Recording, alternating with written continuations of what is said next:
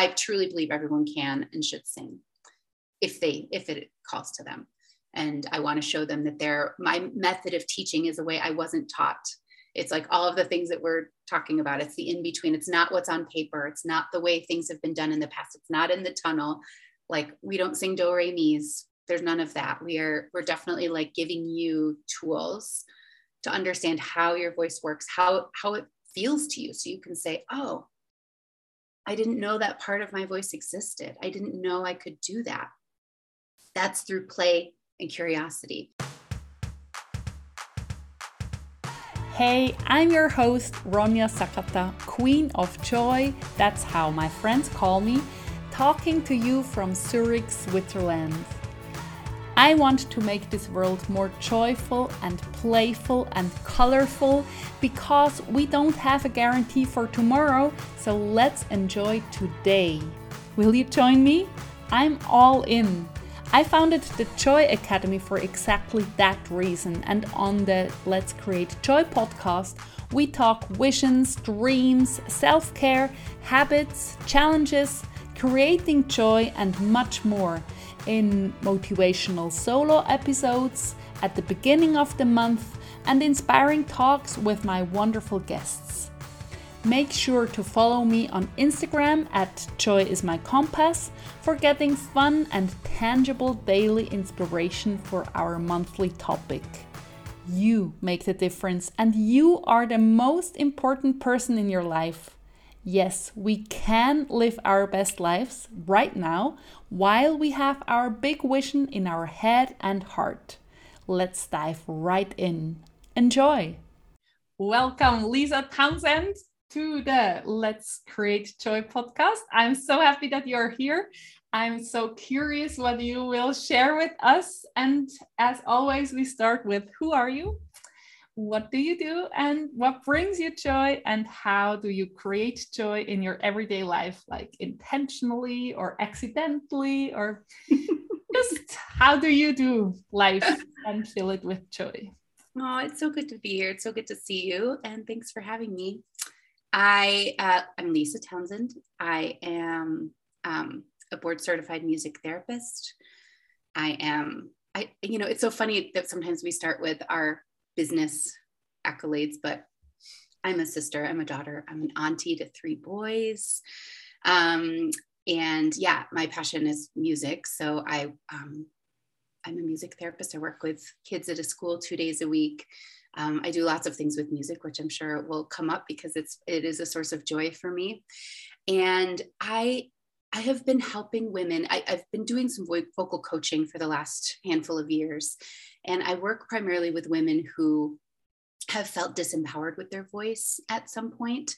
We all have little things that people have told us about our voice. We're either too loud, that was me, too much, that was me. Yes. Some of us are making it our profession. We use it to our advantage. Sometimes we're too quiet, we don't speak up, or lots of things like that. And I from the music angle, bringing the joy of singing to people as a creative means to practice what it's like to become emboldened by your voice, or to rediscover your voice, to find new ways to express yourself outside of public speaking, which can be so scary, or spotlight moments, which is like, this is a spotlight moment to me. I mean, I kind of like nickname any time where you feel maybe nervous about sharing your words, sharing yourself with others, as finding a way to check in with your voice, check in with your breath, and really trust your instrument. We do that through singing. So that's what I've been doing this last handful of years. I've written lots of custom songs for people. Some of that I don't even advertise. And have built a community choir here in my town. So yeah, a lot of what I do is music based, which is actually then my answer for what brings me joy, because it is a place. It's always been a source of joy for me. So creating by myself, creating with others, piano, guitar, lots of instruments behind me over here.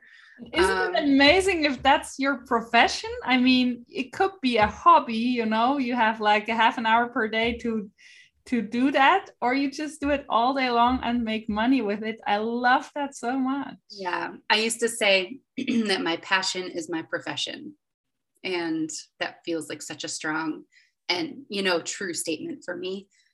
Pardon me. I just grew up singing. My grandmother sang, she sang barbershop. And actually I learned this recently. She's 92. She still sings in her choir back in New York. But she raised 4 children. And after that, so she was in her 40s when she went on tour in a barbershop choir with 3 other women, and tour would be, Western New York and into Canada. So and cool. Singing barbershop. Yeah. And she so said, what does singing barbershop means for, I don't know what it is. So maybe some people don't know what that is. Yeah. Barbershop is 4-part harmony, often a cappella. So without any other music. Yeah. She just sent me a CD and so, yeah, it's very like, it's very like 1930s, 1940s. And the men used to wear big top hats and bow ties, and the women, she has a picture of them in their uniforms. But yeah, and which means that one of the women was the low bass. One of them had a really low voice, and then one of them had the high. So they and they competed and traveled. And so she took us to theater. She always had a piano. She played piano fairly well. So music was always around. My dad played guitar, just hobbyist. But he would sing. My joke was that he would sing the Eagles and the Beatles. And especially with the Beatles songs, he'd like forget some of the lyrics. And so I thought those were like his songs. I didn't know they were. Oh, so cool. You thought that's Daddy's songs. Oh, specifically Rocky Raccoon, which is a funny Beatles song if you've ever listened to it, but it's like a storytelling. Yeah. So that's the one I remember. Like, oh, he doesn't remember the words. Maybe it's because he wrote it. He's just making it up as he goes, kind of a thing.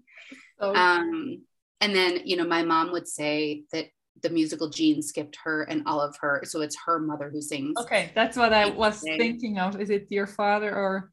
Yeah, no, it's my mother's side. Although my dad would say his father was also musical. I never saw him. We lived further away from his parents, so that wasn't as present for me. But yeah, my mom and her 3 siblings would say that the musical gene skipped them and went to all the grandkids. So yeah, so we could never do there was an old TV show here called, it was Ed McMahon. What was it? I just lost it. Anyway, there was like a talent show well before American Idol or You've Got Talent, America's Got Talent, those shows. Star Search was what it was called. And like Britney Spears got her start there, if you could watch those old videos. So my grandmother I grew up without a TV, so I don't know it, but I of course knew that Britney and Justin Timberlake and the Mickey Mouse Club, some kind of started there. Yeah, they did. Yeah. And so the point of that was just that my grandmother thought we would be like the 4th generation. So she, my mom, my sister, and one of our other family members, the 4 of us could sing together harmony, but my mom could never hold her place in harmony, which is difficult. It's very difficult. Yeah. So she's the kind of person who thinks, I can't sing, I've never sung. And, I think that is it really true, or did she have some traumatic experience? I still remember my neighbor in the house I grew up, we were 4 families, and he was I don't know, 40 when I was a kid, and he said he never sang at Christmas, and I was like, why are you not singing? And he said, in primary school, the chorus teacher told me to just move my lips and don't sing because you can sing. I mean, hello. Ronja, that's what I'm working against. I think that's so detrimental. And I don't think it's true, because here's, I would say this is a fun fact for people who don't think about it. And some of this has just come through talking with folks and reflecting on my own time in school and doing some early childhood learning. When I teach, I have taught in the past family music classes. The foundation for music is the ability to be able to hear something before you can produce the sound. So you have to be able to hear it and then you can sing it. But audiation is a muscle. It's a tricky muscle. And if we start, that's why early childhood learning is so interesting. Kids can pick up multiple languages. Children can really check in with music and rhythm and tonality of things. That's why we teach it so early, because it's a muscle. Because if you didn't have like dedicated exposure in that way to music, sometimes it's natural. Sometimes that ability comes naturally, but for a lot of us, it doesn't, or we need like repeated reminding and training to train our ear to hear. And if we can hear it, we can usually produce it. So that's a crucial piece, but they're not teaching that in choir. And in fact, I went to a choir concert for my friend's son this week. It's a middle school choir. They were all wonderful. But the kids were singing in a way where they had lots of breath in their sound, and they're singing very high into their ranges, like the big Broadway, shows, big Encanto, Hamilton pieces, like Rent, all of these big pieces for little voices. And they were using a technique in their voice that was very breathy, like kids sing. And I thought to myself, well, they're old enough to learn some new techniques with their voice, so it doesn't hurt so much, because there's only so much air you can use to hit certain notes in singing. This is what makes people think they can't sing. It's not. It's a technique. You can change how you access your voice. And I thought to my friend, who's also a musician, vocalist, I said, why aren't they teaching that? And she and I both reflected that most choir teachers are not singers. They are music educators. So their job is to teach you the foundations of music from an education standpoint. And they want you to all be in tune, so they want you to sound good. So if the kid over here is taking you out of tune, your goal is to have everybody sound good. You're not gonna help him. You're gonna tell him to zip it up, which I just think is so detrimental. There's some of us who never get over that, right? Yes, of course. He never sang after that, for decades. It hurts my heart. I'm working against that. All of the people who ever told someone to stand in the back or play the drums or not to sing, because I do think, and listen, joy comes in lots of forms. For me, it is through the voice and through music. Some people just don't connect that way. I do think we all connect to music in our own ways, but physically using your voice can also feel really traumatic if you've had those experiences. Singing brings up emotions. It can be really uncomfortable. I mean, it happens for me where I'll be singing something and just the lyrics and the music just chokes me up. And so some people don't like that sensation or that feeling of like it's touching a place beyond words. Yes. And yet for the people who like to work with me, that is our superpower. We say we want to use this creative tool to access those parts. I had a client this week who pulled a song that would be, I think I posted about this online. She was going through a business transition and said, I think I'm in this metamorphosis. And I need a song that reflects like that I am the squishy caterpillar. I'm not yet in a cocoon. I'm not yet a butterfly. I think I'm a squishy caterpillar. And I said, great, I'm here for it. Like, what song do you want to sing? And she said, I found one. It's actually about a caterpillar. And we laughed and then we sang. Oh, cool. And for her, that was just a way, she didn't tell me why, this is not always work where people share the whys. They just kind of come with, now that I know more about my voice, I want to tap into a song that I need this week because I'm going through something and music is something I connect to.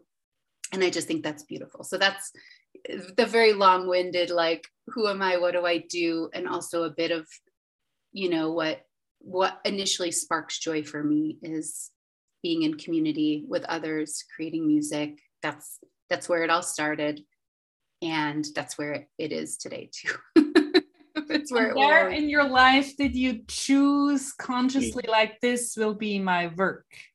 Sometimes we love something and we consciously decide that will stay my hobby. I don't want to make it my profession. Or the other decision is to go all in.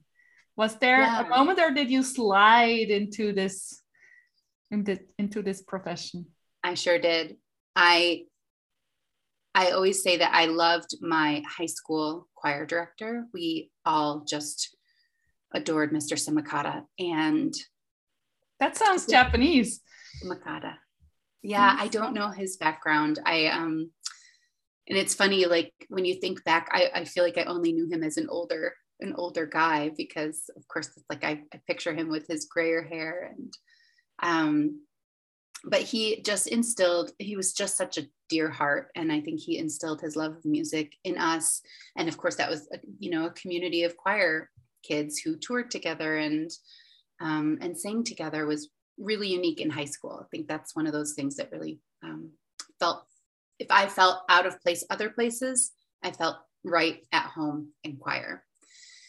And I think I wanted to just create something similar, right? I wanted to be like Mr. Sakata. I don't know that I thought I want to lead, like conduct a choir, because that in this moment doesn't spark joy. I'm like, I don't know that was it, but I wanted to be like him in many ways.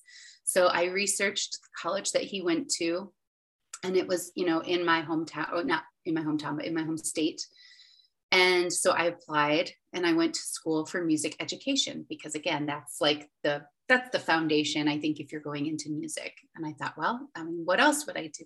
I love music, and I love teaching. I love children. Those were like, well, music and children. Let's narrow it down. Those were the two things. And very soon into my college, like within one semester, I knew I was in the wrong field and at the wrong school. And I think the way I can summarize it was that I didn't want to teach a classroom of 35 young children the how would I say this? Like the foundations of music, because music theory to me, so reading music on a staff, reading rhythms, that's actually not easy for me. It comes difficult. Like for me, the ability to improvise and, like to hear music and emulate it and like be part of the musical journey is where my joy comes from. But like sitting down in front of a piece of music and playing, let's say the piano or the guitar, just like what is written on the page, is very hard for me. I now know more about my brain than I did then. But to me, I was like, this is not the part of music I love. Like, where's the fun stuff? That's what I kept thinking, like, I don't want to teach this. I forget all of the time the value of a dotted eighth note. It's too much math for my brain, because music really is math. Yes. And that felt hard. So with all of that, I was like, yeah, I don't want a classroom of 35 kids, and I don't want to be teaching the things about music that I find challenging myself. Challenging or boring or both? Or I think it's challenging because there's parts of music. When I got to college, I had to write a fugue or like different types of old styles of music to learn the music theory and the how and the why certain distances in music are considered hard for the ear to hear, and some why they're pleasurable. And so we had to like compose. That was a fun, challenging, but fun class because I could figure it out, because I could see the end result and I could feel like pride in what I created. Because my piano, or the teacher who was a pianist who taught that class, would sit down and play our fugues for us. So we could hear all of the parts together. And I thought, what was in my head and what I put on paper is exactly, I couldn't play my own fugue very well, but he could. And I thought, oh, he made that sound so beautiful. So that was like, it's challenging, but the other stuff is like, just didn't bring me joy. So I honored that sensation, that like knowing, and I left that college after only one semester. And then I went to a community college in my hometown, and I lived back at home for a while, which wasn't easy, but it was the right choice. And I took great classes, English literature, Italian. Like I took a math class, but my mom knew some of the professors. So she found me one who she thought would be helpful for me because it was a place of struggle for me. And I loved that so much. And then I heard about a college down in North Carolina. So I'm from Western New York. I heard about a college in North Carolina in Charlotte. And I thought, well, I'm just going to go visit. They have this program called music therapy. Okay. I don't know what that is. I've never heard of it, but it sounds great. So like, I'm going to go. And so I did. And it was a beautiful campus. I had actually some people that I knew went to school there. I got some extra credits for some previous educational work I had done to go to this school. So it kind of like all aligned. And I thought, well, it's a beautiful campus. And I think music therapy sounds great.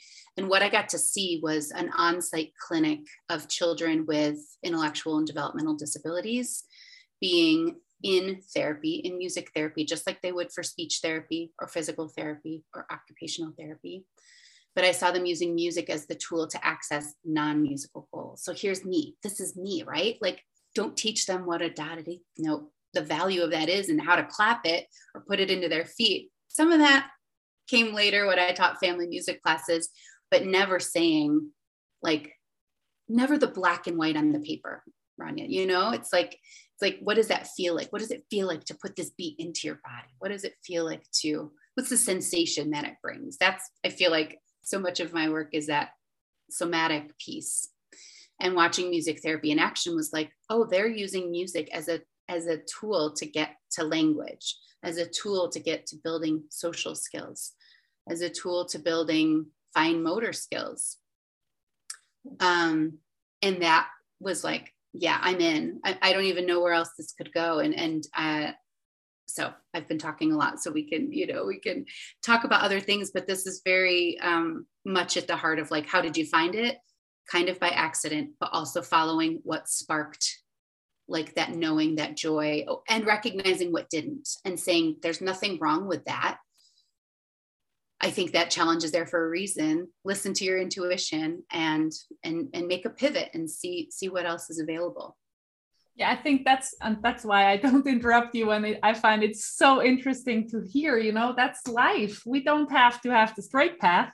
We can walk into this direction, and it's not wrong if you arrive at the point where like, no, but you learn stuff, you have puzzle pieces which are helpful maybe in 10 years, you never know, or you met somebody who will be important whenever, like it's never a failure, and step by step. And if you listen to your intuition and your feelings, you're like, oh no, but you could have followed through because you did that decision, and we are not quitting things, and then it gets hard, and I'm absolutely sure that we get ill if we constantly don't listen to our wishes and dreams. So that's what I encourage also my coaching clients and in the Joy Academy to just like, joy is my compass. What brings me joy? This, no, this, yes.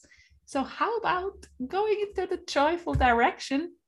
And sometimes it's not possible right now, but maybe in 1 month, or like you have to like struggle a little more, but then it's over, or life is not always sunny, shiny, but then we can do another decision and make it sunny, shiny, joyful because we want to, and we have the power to decide things which bring us joy. So yes.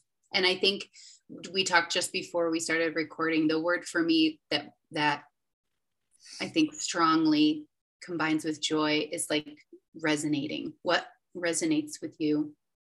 If something resonates, then, and you follow that kind of feeling, that because I think we know what, like you mentioned, just what brings us angst, or like that, whatever we called it, a challenge, or it feels like an obstacle, or a, this is presenting itself and it's not bringing me joy. It doesn't resonate with me. When you shift into recognizing those small moments, they're not small. They're actually, if you can take those and translate those to bigger decisions, bigger choices in everyday life, from small things to like I had a thing last night where a friend just we had dinner plans, but there was something about the energy of our conversation that didn't feel right. And I just thought, you know what? I think I just need to be on my own tonight. And I know that means canceling plans with this friend, but there was just something off.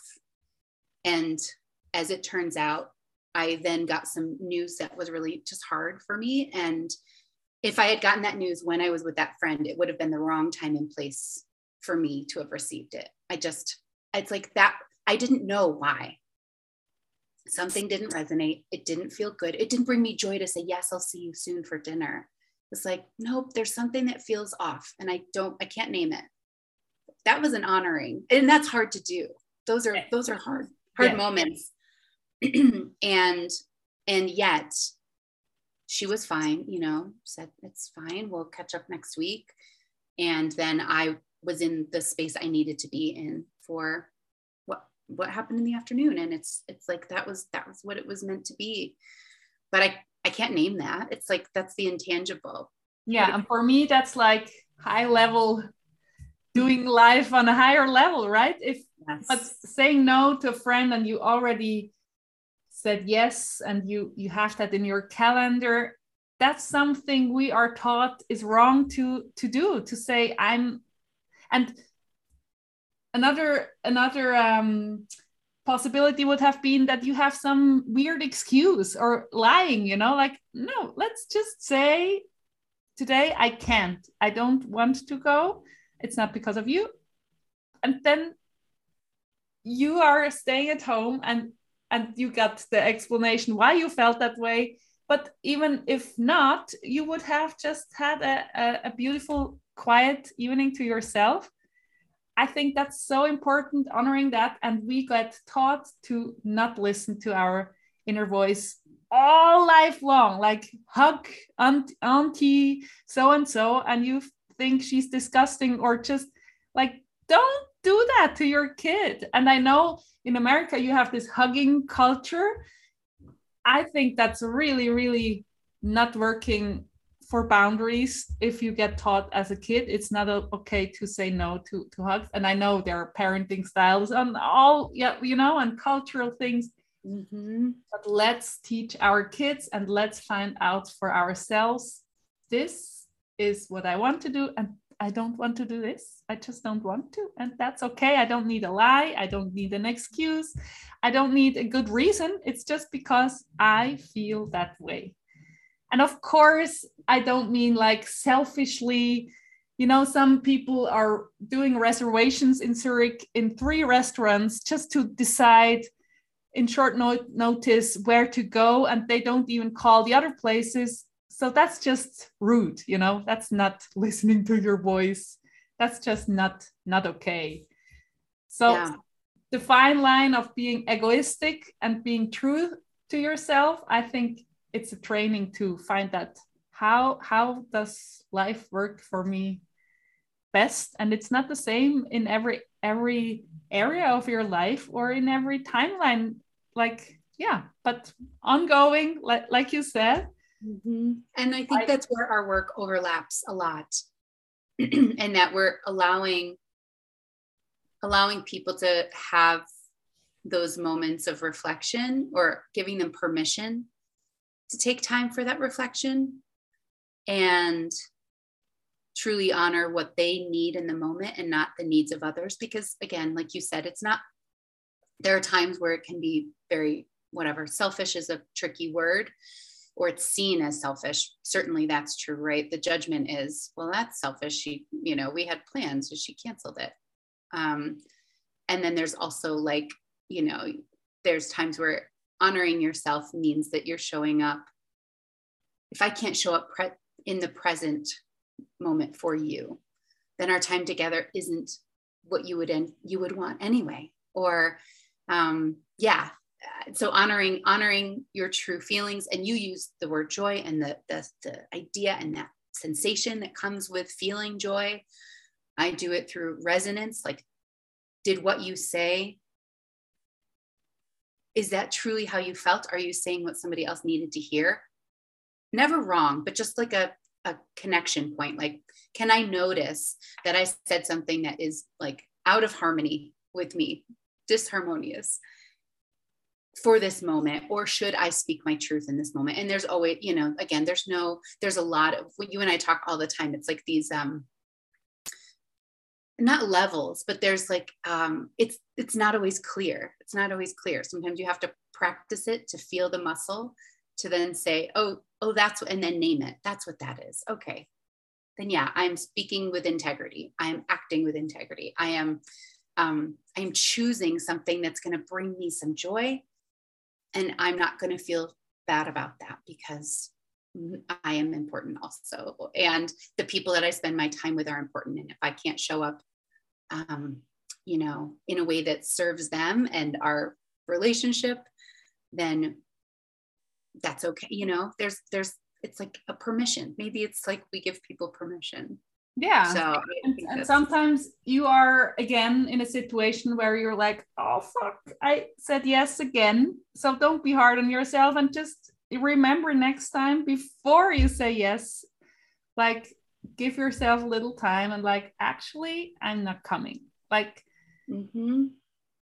I love this situation when you receive a card, an invitation card for a big party or a wedding. If you want to go or not, and just tell them in the beginning. Don't say, oh, I'm not coming 2 days before, your place card is already prepared. That's just stupid. But if you really know it when you get this card, like, oh, I won't be there, but I wish them the best, that's okay. Yes. And, I'm so glad the conversation is going this way, because so much of when I say I'm a voice coach, people think like, oh, my 9-year-old daughter wants to sing. And I think that's great. I have a lot of friends who, and I love working with children. I have done that. But my shift is really to us, those of us who need to retrain not only our outer voice, but you just mentioned like the inner voice. Your inner voice knew the answer. And then all these other things came into play. Oh, but I should, because so-and-so is going to be there, or, oh, I have to. And sometimes that's true. Again, I don't judge the moments where we speak out of alignment or out of resonance. I just think, if, like you're mentioning, if you can like check in and say, well, I knew the answer. So why did I say yes when I meant no? If we can have that reflection, it helps inform anything else that comes after, right? And we can notice those patterns about ourselves and say, oh, you know what? I'm a yes person. I never say no. And actually, I think, who was it? Was it Shonda Rhimes who wrote a whole book on like, oh no, she wrote a book about a year of saying yes.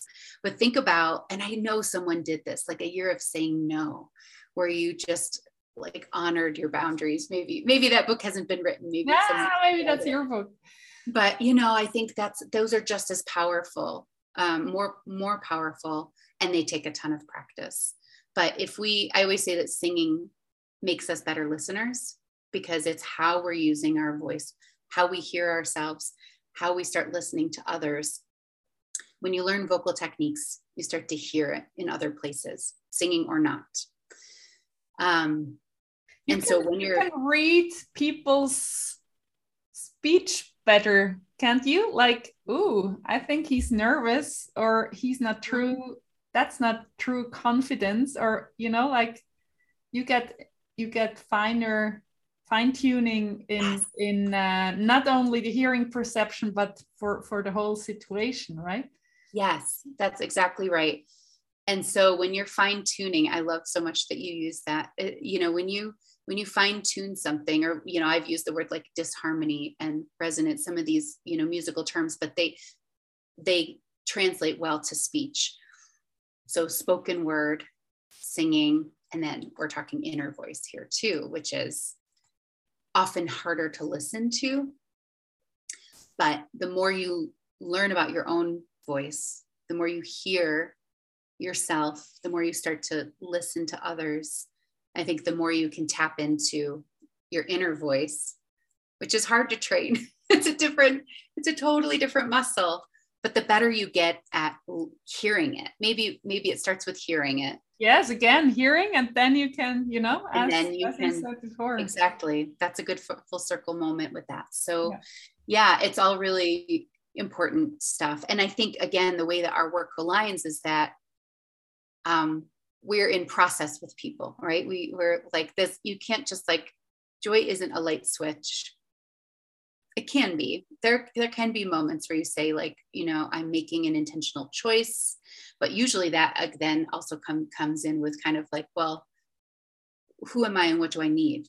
And that is a part of the work that I do through singing, to just have people tap in a little bit more. And yeah, I mean, sometimes joy comes from like having to express it. So yeah, we have a lot of fun parallels in the work that we do, and the people that come to be more creative and explore these ideas. They are not like a goal. You know what I mean? Like some work is like, oh, if I could just get to this thing, then I'll have the tools I need. And I think for us, we're in this, again, I don't know, we'll have to come up with a word for it, but there's always a journey. Lifelong journey, yeah. It's a journey. It never ends, and there is no limit. And it's so personal, I think it's so important that we also honor if we're a quiet person. We don't have to be loud. I had one client, she had her own company, and she said, I have to speak up more and be louder. And I was like, why? Yeah, they say that in my company. And I said, well, they can say that, but you can whisper and be very powerful, When I was teaching professional school food technologists for 12 years and taught them process engineering and raw material science and all kinds of microbiology and hygiene. And you don't have to be louder to have a quiet classroom. You can just whisper and like, you have to be like, what? Yeah, you can't hear me, like you can play with that, and you don't have to be loud to be somebody. And that was so helpful for her because, yeah, that's again, our society, you have to be more bold. Yeah, but that doesn't mean loud. It doesn't mean loud. It doesn't have to mean loud. I mean, yeah. And making it just more suitable for you, more tailored to you, more bespoke to you. That's so powerful. And again, I think we do a really bad job with our children that they have to be in the same box and the same.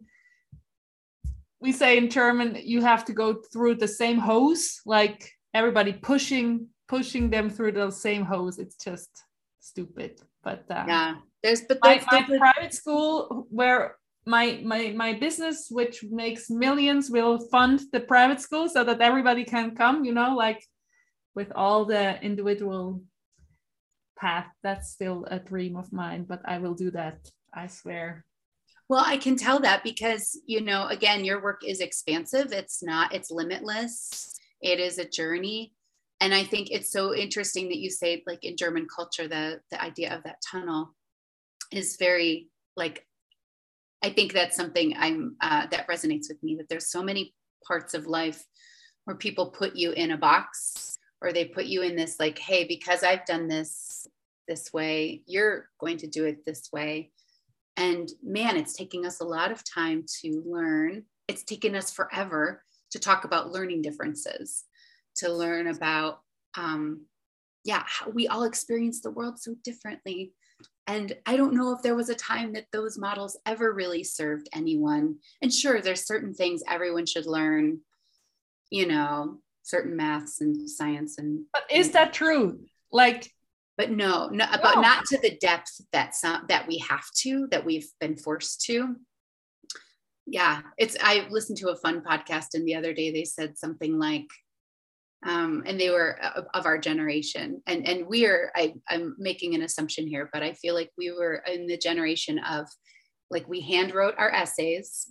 And then in like high school, we had typewriters, or some of us, went to typewriters to typing our essays. Then like for me, it was my senior year, I moved to learning computer typing, which was different than typewriter typing. And so for this example that this podcast gave was just they're kind of a comedy show. And they said, I always told my family that I would never need a calculator. And if I did, something would appear, like, and he was like, now we have computers on our pockets, like in our pockets all the time. I have a calculator anytime I need. I wouldn't need these big trigonometry. I wouldn't need, some of these high level concepts of math. Like, cool if that interests you. What if there, and I think that's what STEM programs do, right? So there are certain things that have slowly grown into, what are ways to introduce kids to these things so that they can see what excites them. And then based on what excites them, they can make some more, choices about college, because college is so expensive in most of the world. But not everyone needs colleges. We're just starting, but it feels like slow development from like handwriting everything to, I'm never going to need those maths to, no, we have everything we need in our hands. I remember my math teacher in high school, she told us when she was a young mathematician, is that the right word? Yeah. They had a calculator who could calculate like 4 + 2 or 4 times 4. And it was as big as a washing machine or a tumbler, a dryer. And it took like 20 minutes, and they were like, hooray, 4 times 4 is 16. And this huge machine got it right. Like, oh yeah. And now, oh my gosh. And that's why, Mika, my daughter, she hates math, and I hate that she already hates math because I loved math. But these teachers in 1st to 3rd grade were really horrible and so dry. And she's like, why should I learn this shit when I have this calculator like next to me? And I'm like, yeah, I don't know. To me, like having, I don't know. It's like if you never sing, you're not used to singing, and singing is like a low priority and math is high. Why is that? That's just not logical, right? And we don't have time for everything. So we put in math and a lot of language theory and a lot of pressure to learn some certain rivers of African countries. And then after the test, you don't know them in 5 minutes. It's so stupid. But we don't have to talk about that. It's okay. But, I think, Mika is your daughter? Yeah. I think that this is where our conversation is relevant, though, where she says, whether it's hard for her, she doesn't like it, she's just not interested. Something about it didn't spark joy. It doesn't spark curiosity. It doesn't spark,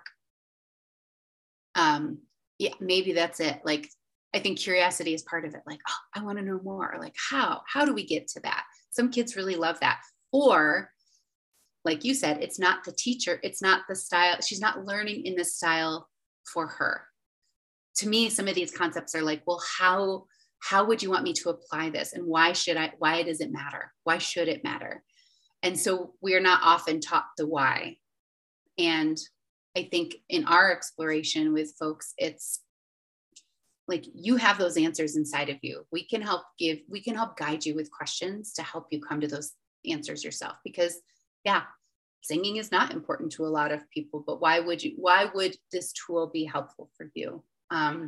For those who it does spark a little curiosity, or, that scared excitement that we get about things. Math can do that to me. I can be scared of it and a little excited if I know that's my, like, writing a composition. Because now I write songs, but I don't write any of them down. But like, now I have a better sense of why it was important to learn the basics.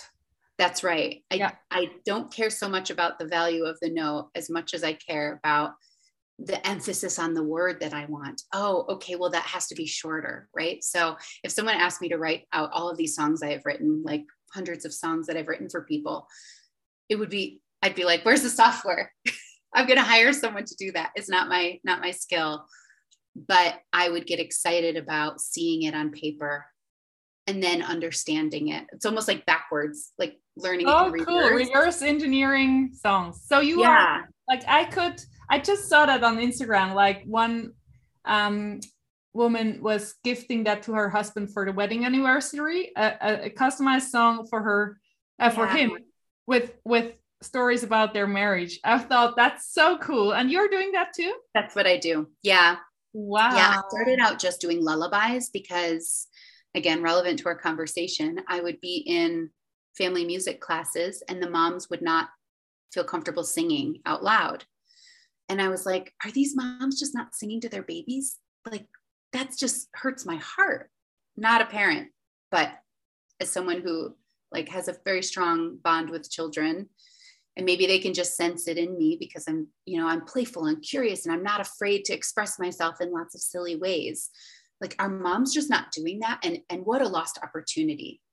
And so I moved into, well, would moms sing to their babies if it was a song that had their words? And it was simple. It wasn't Adele. It wasn't Beyonce. It wasn't like our idea of what singing is. It was very simple, accessible, and it was their word, not somebody else's. That was the bridge I wanted to ask you. That is the bridge. From the musical therapy, you came into music coaching via the lullabies. Yeah. Via watching, feeling there was a gap in adults not feeling comfortable with their voice in front of others. That's understandable in a group, group family session, that might be understandable, but with their own children, like, why not? Why are you not? And what are reasons they tell you? That's like, oh, wow, that's another black hole we could fall into.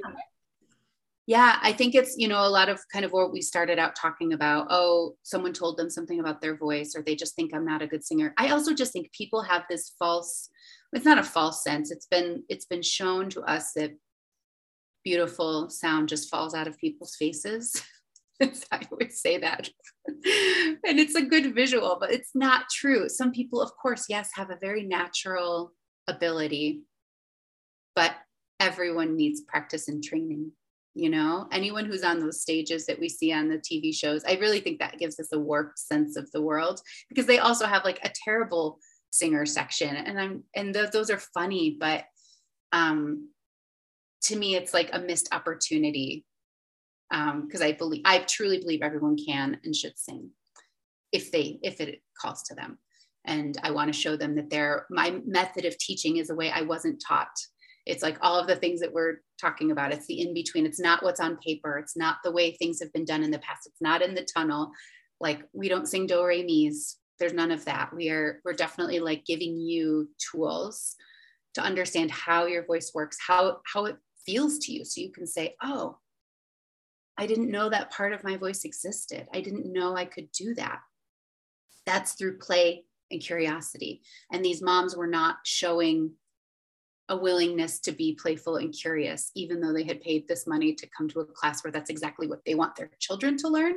They were having a hard time modeling it.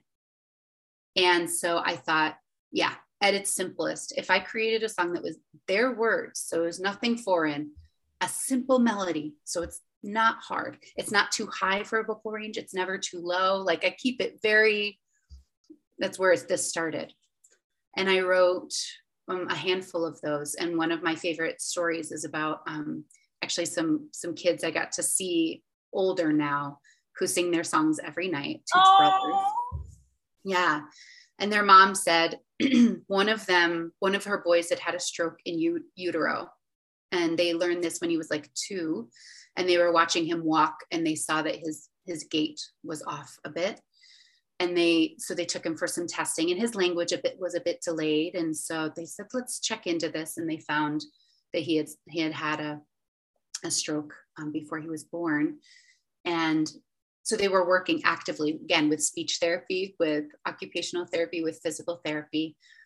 And at first it was just a song. And then she said, well, Lisa, could we, I think he has the words. I think he's choosing not to use them sometimes because he knows the word. She gave me some examples. He knows the word for milk. Like, I will ask him, can you get the milk out of the fridge or whatever? And he would do it. But then he was having trouble like expressing the words he knew. So she's like, I think he knows them. He's just having trouble expressing them. So literally in the song for him, we wrote, we want to hear your voice, to know what you have to say, use it proud while we sing this song and say. And that was like the bridge leading up to the chorus, right? And then mom every night would say, you are strong. Oh, and I so have then I goosebumps. yeah, I mean, it was very, very meaningful. for me as well. So then we put an echo in so that he would not have to, but he would hear a voice to sing along. So she'd say, "You are strong, I am strong. You are brave, I am brave. You are smart, I am smart. You are funny, I am funny." And then we'd say, "You can do anything." His name is Jagger. Jagger, Kai, it's no wonder why we love you. So that was the simplest. I mean, that's affirmation therapy every night. Hello. And he sang it on day 2. He memorized it. And she said, "Lisa, he's using his words. He hears me say, we want to hear your voice, to know what you have to say. We want to know what you have to say. So use it proud, use it strong, use it." I think we put a few different, ways for him to accent, like, so that we would be able to, when he heard the song, he knew like what that meant. We didn't say loud. We didn't say, there was no directive. It was just like, how do you want to feel? We want you to use it proudly, use it strong, use it whatever. And so he, it was part of his language therapy, as it turned out. And so it morphed from that to, and that is the music therapy side of me, right? That's definitely mixing my background in making music accessible to everyone, for the parents, for the kids, using, it's like not about the song. Like the song was the way into his brain, but then he translated it and was able to do something. Yes, he sings the song, but yes, he started talking more. I mean, there are people who stutter and they never stutter when they sing, right? It's so interesting. Yeah. So it's that was the bridge. And I'm so glad you asked, because it's really fun for me to share these pieces, because again, then it became what about the adults? What did we miss out on when we were 7, 8, 9? And I could tell you more stories. For grown-ups, affirmations are so powerful, and songs are so powerful. So you customize songs also kind of for the same, like this boy to have my personal affirmations in a song, or? Yeah.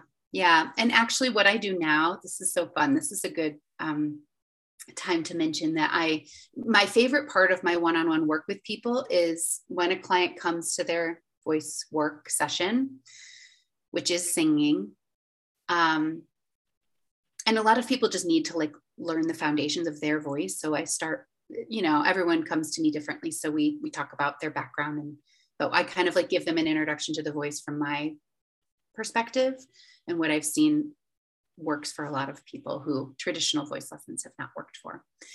And so one of the first things we do is set an affirmation, or an intention rather, for the session. So how do you want to feel during the session? How do you want to feel today, this week, this month? Like what could we do to help kind of imprint that through your voice in a new way? The great thing about Zoom is people can be on mute, right? They can hear me, but they can mute themselves if they want to in this part.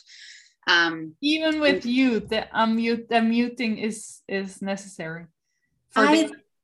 I'm open to, I think people come with different levels of feeling comfortable. Well, I'll say this, Zoom is getting a little better, but there was a time when I'm playing piano, which a lot of people don't do with the Zoom work. They don't use an instrument because the timing is off, right? Yes.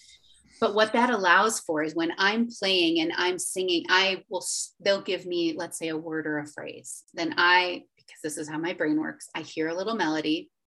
And so I put it onto the piano, sometimes onto the guitar. For a long time, Zoom couldn't hear guitar. It's more my primary instrument, but so piano is primarily what I use. So I will sing and give them the intention or the affirmation back. And there was enough lag on Zoom, and there was enough the microphone can only hear me, that when the client sang it back as an echo or repeated after me, I couldn't hear them anyway, because the speaker didn't know who to listen to, right? The Zoom speakers didn't know who to listen to. Yeah. So there was a time that worked really well. So actually they didn't put themselves on mute. It just automatically I would say to them, because of the way Zoom is working and the timing of music and all of our voices, it doesn't know what to listen to. I often can't hear you. So do what you will with that. And some people sing very quietly, they sing to themselves, and that's okay, because that's it. To me, in that moment, it's not about singing, it's about using your voice with the intention that you're setting. And so we write a song together, first things first, as a part of our warm-up. And then I decided, that's my favorite thing I do with one-on-one clients. And you can only work with so many one-on-one folks. So I started a vocal membership, which meets every Monday morning. And we start the week with a voice activation exercise. And then we set an intention. And so I do the same thing, but I have, 10 people's intentions coming in. And we just take turns with everyone's. And it's just a song that comes from the moment, from the people who are in the room. And we, there's also power in seeing other people sing your intention back to you. And so that has been a real joy of taking this work to more people. Also, you start your voice, everyone in the world where you're using your voice, a warm-up feels good. So we just kind of start the week off with this activation, and it's been really wonderful. And it's a good, it's a way to build community, a Zoom community, but lots of friendly faces and boxes. And again, everyone's on Zoom, on mute. So that's a safe place to watch people. Some really, you can see that they're checking in with their body. They're getting more comfortable. Everyone stays on camera, which is really lovely, because I think that creates a safe space. If you're off camera, if everyone is off camera, you don't know where you are and who's watching you. Yeah. I think that's really an important part of the work that I do, that people are present if they can be, or just say, I'm sick in bed, but I'm listening. Then we just can picture, we know where you are, and thanks for being here. So yeah, another way to set those affirmations. But I have written a song for a coach who wanted to gift a song about her work and what the message she wants to kind of share with the women that she works with. And we wrote this huge song, it's 7 minutes. It's a beast, but it's so beautiful. And so it so describes her and her work and her mission. And so she's gifted it to her clients as a means of an affirmation that also has an affirmation piece with a beautiful kind of at the end, you're just kind of, all of these affirmations are flowing, and it's very unique. But that's the thing. Music is so personal. So the ability to personalize it brings me so much joy. Honestly, it's one of the favorite things I do. And I record in a studio. I've worked with people online, like Fiverr during the pandemic. I recorded in my closet. I learned how to create a studio in my closet and have people engineer it from around the world. It's becomes this nice collaborative effort. And again, it's never, I just feel like the guide or the channel for that. You tell me what you you mentioned this woman who wants to sing to her husband. I've done a few projects like that. And then also said, if you want to be the one singing this to your partner, I'll also coach you through that's so getting cool. comfortable to do that, Yes. for a wedding or an anniversary. Yeah. Yeah. So I think that's just the embodiment of playfulness. No one way is the right way.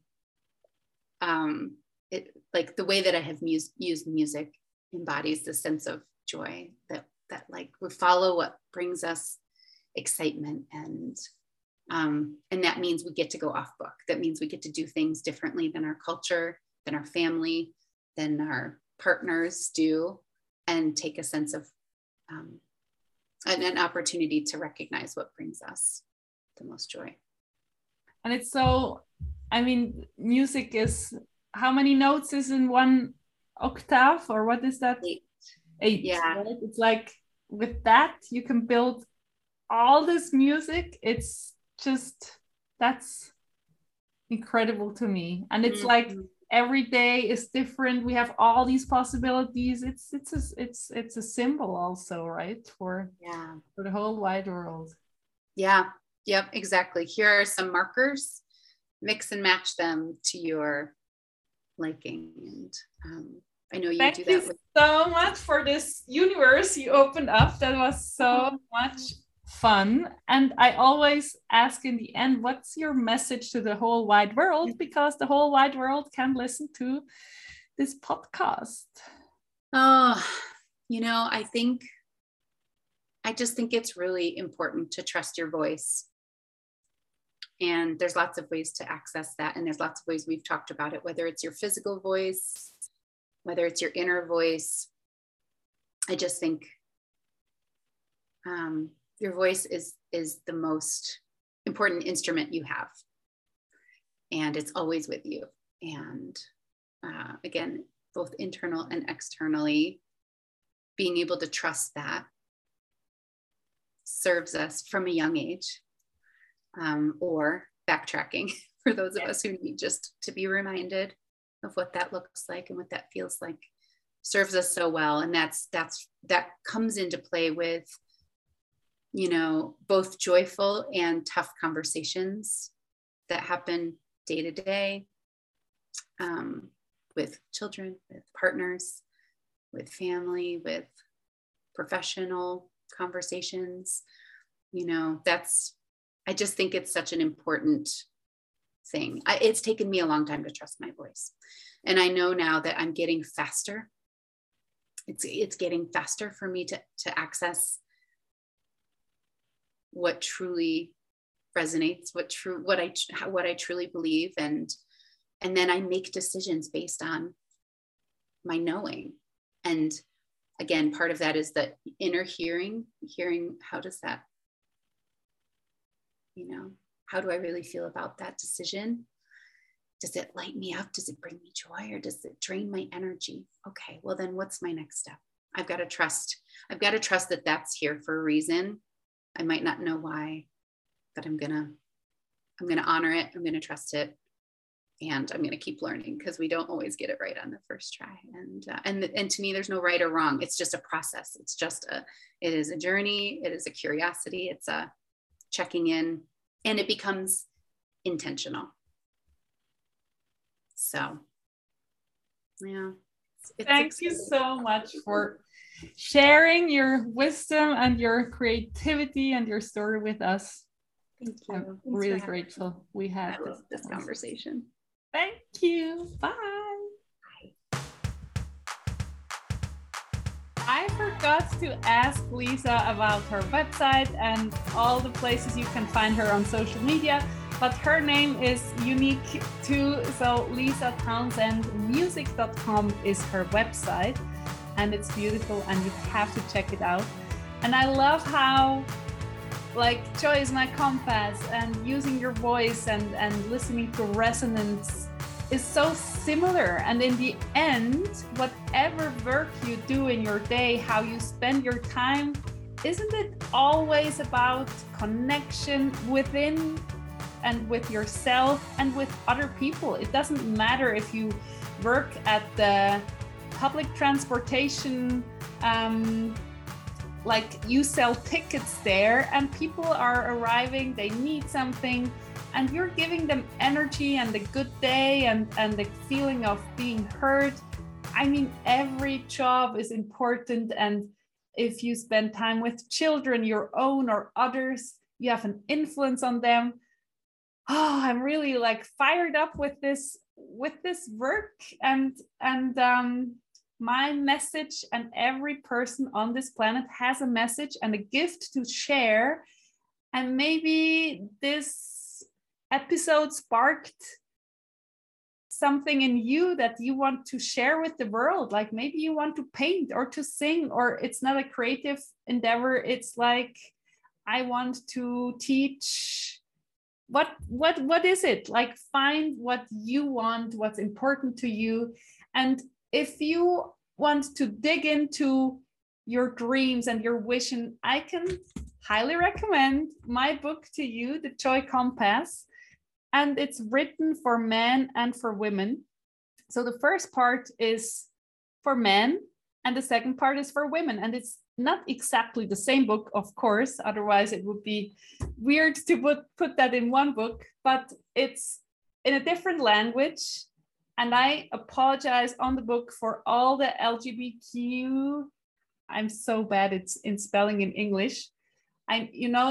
Like if you are not heterosexual, I don't dare to give you relationship advice, or the life advice is applicable for you too, and you will enjoy and learn from this book. But I enjoyed to just use he in the male's book as the pronouns, and she in the female book, to give couple advice for heterosexual couples directly to the heart.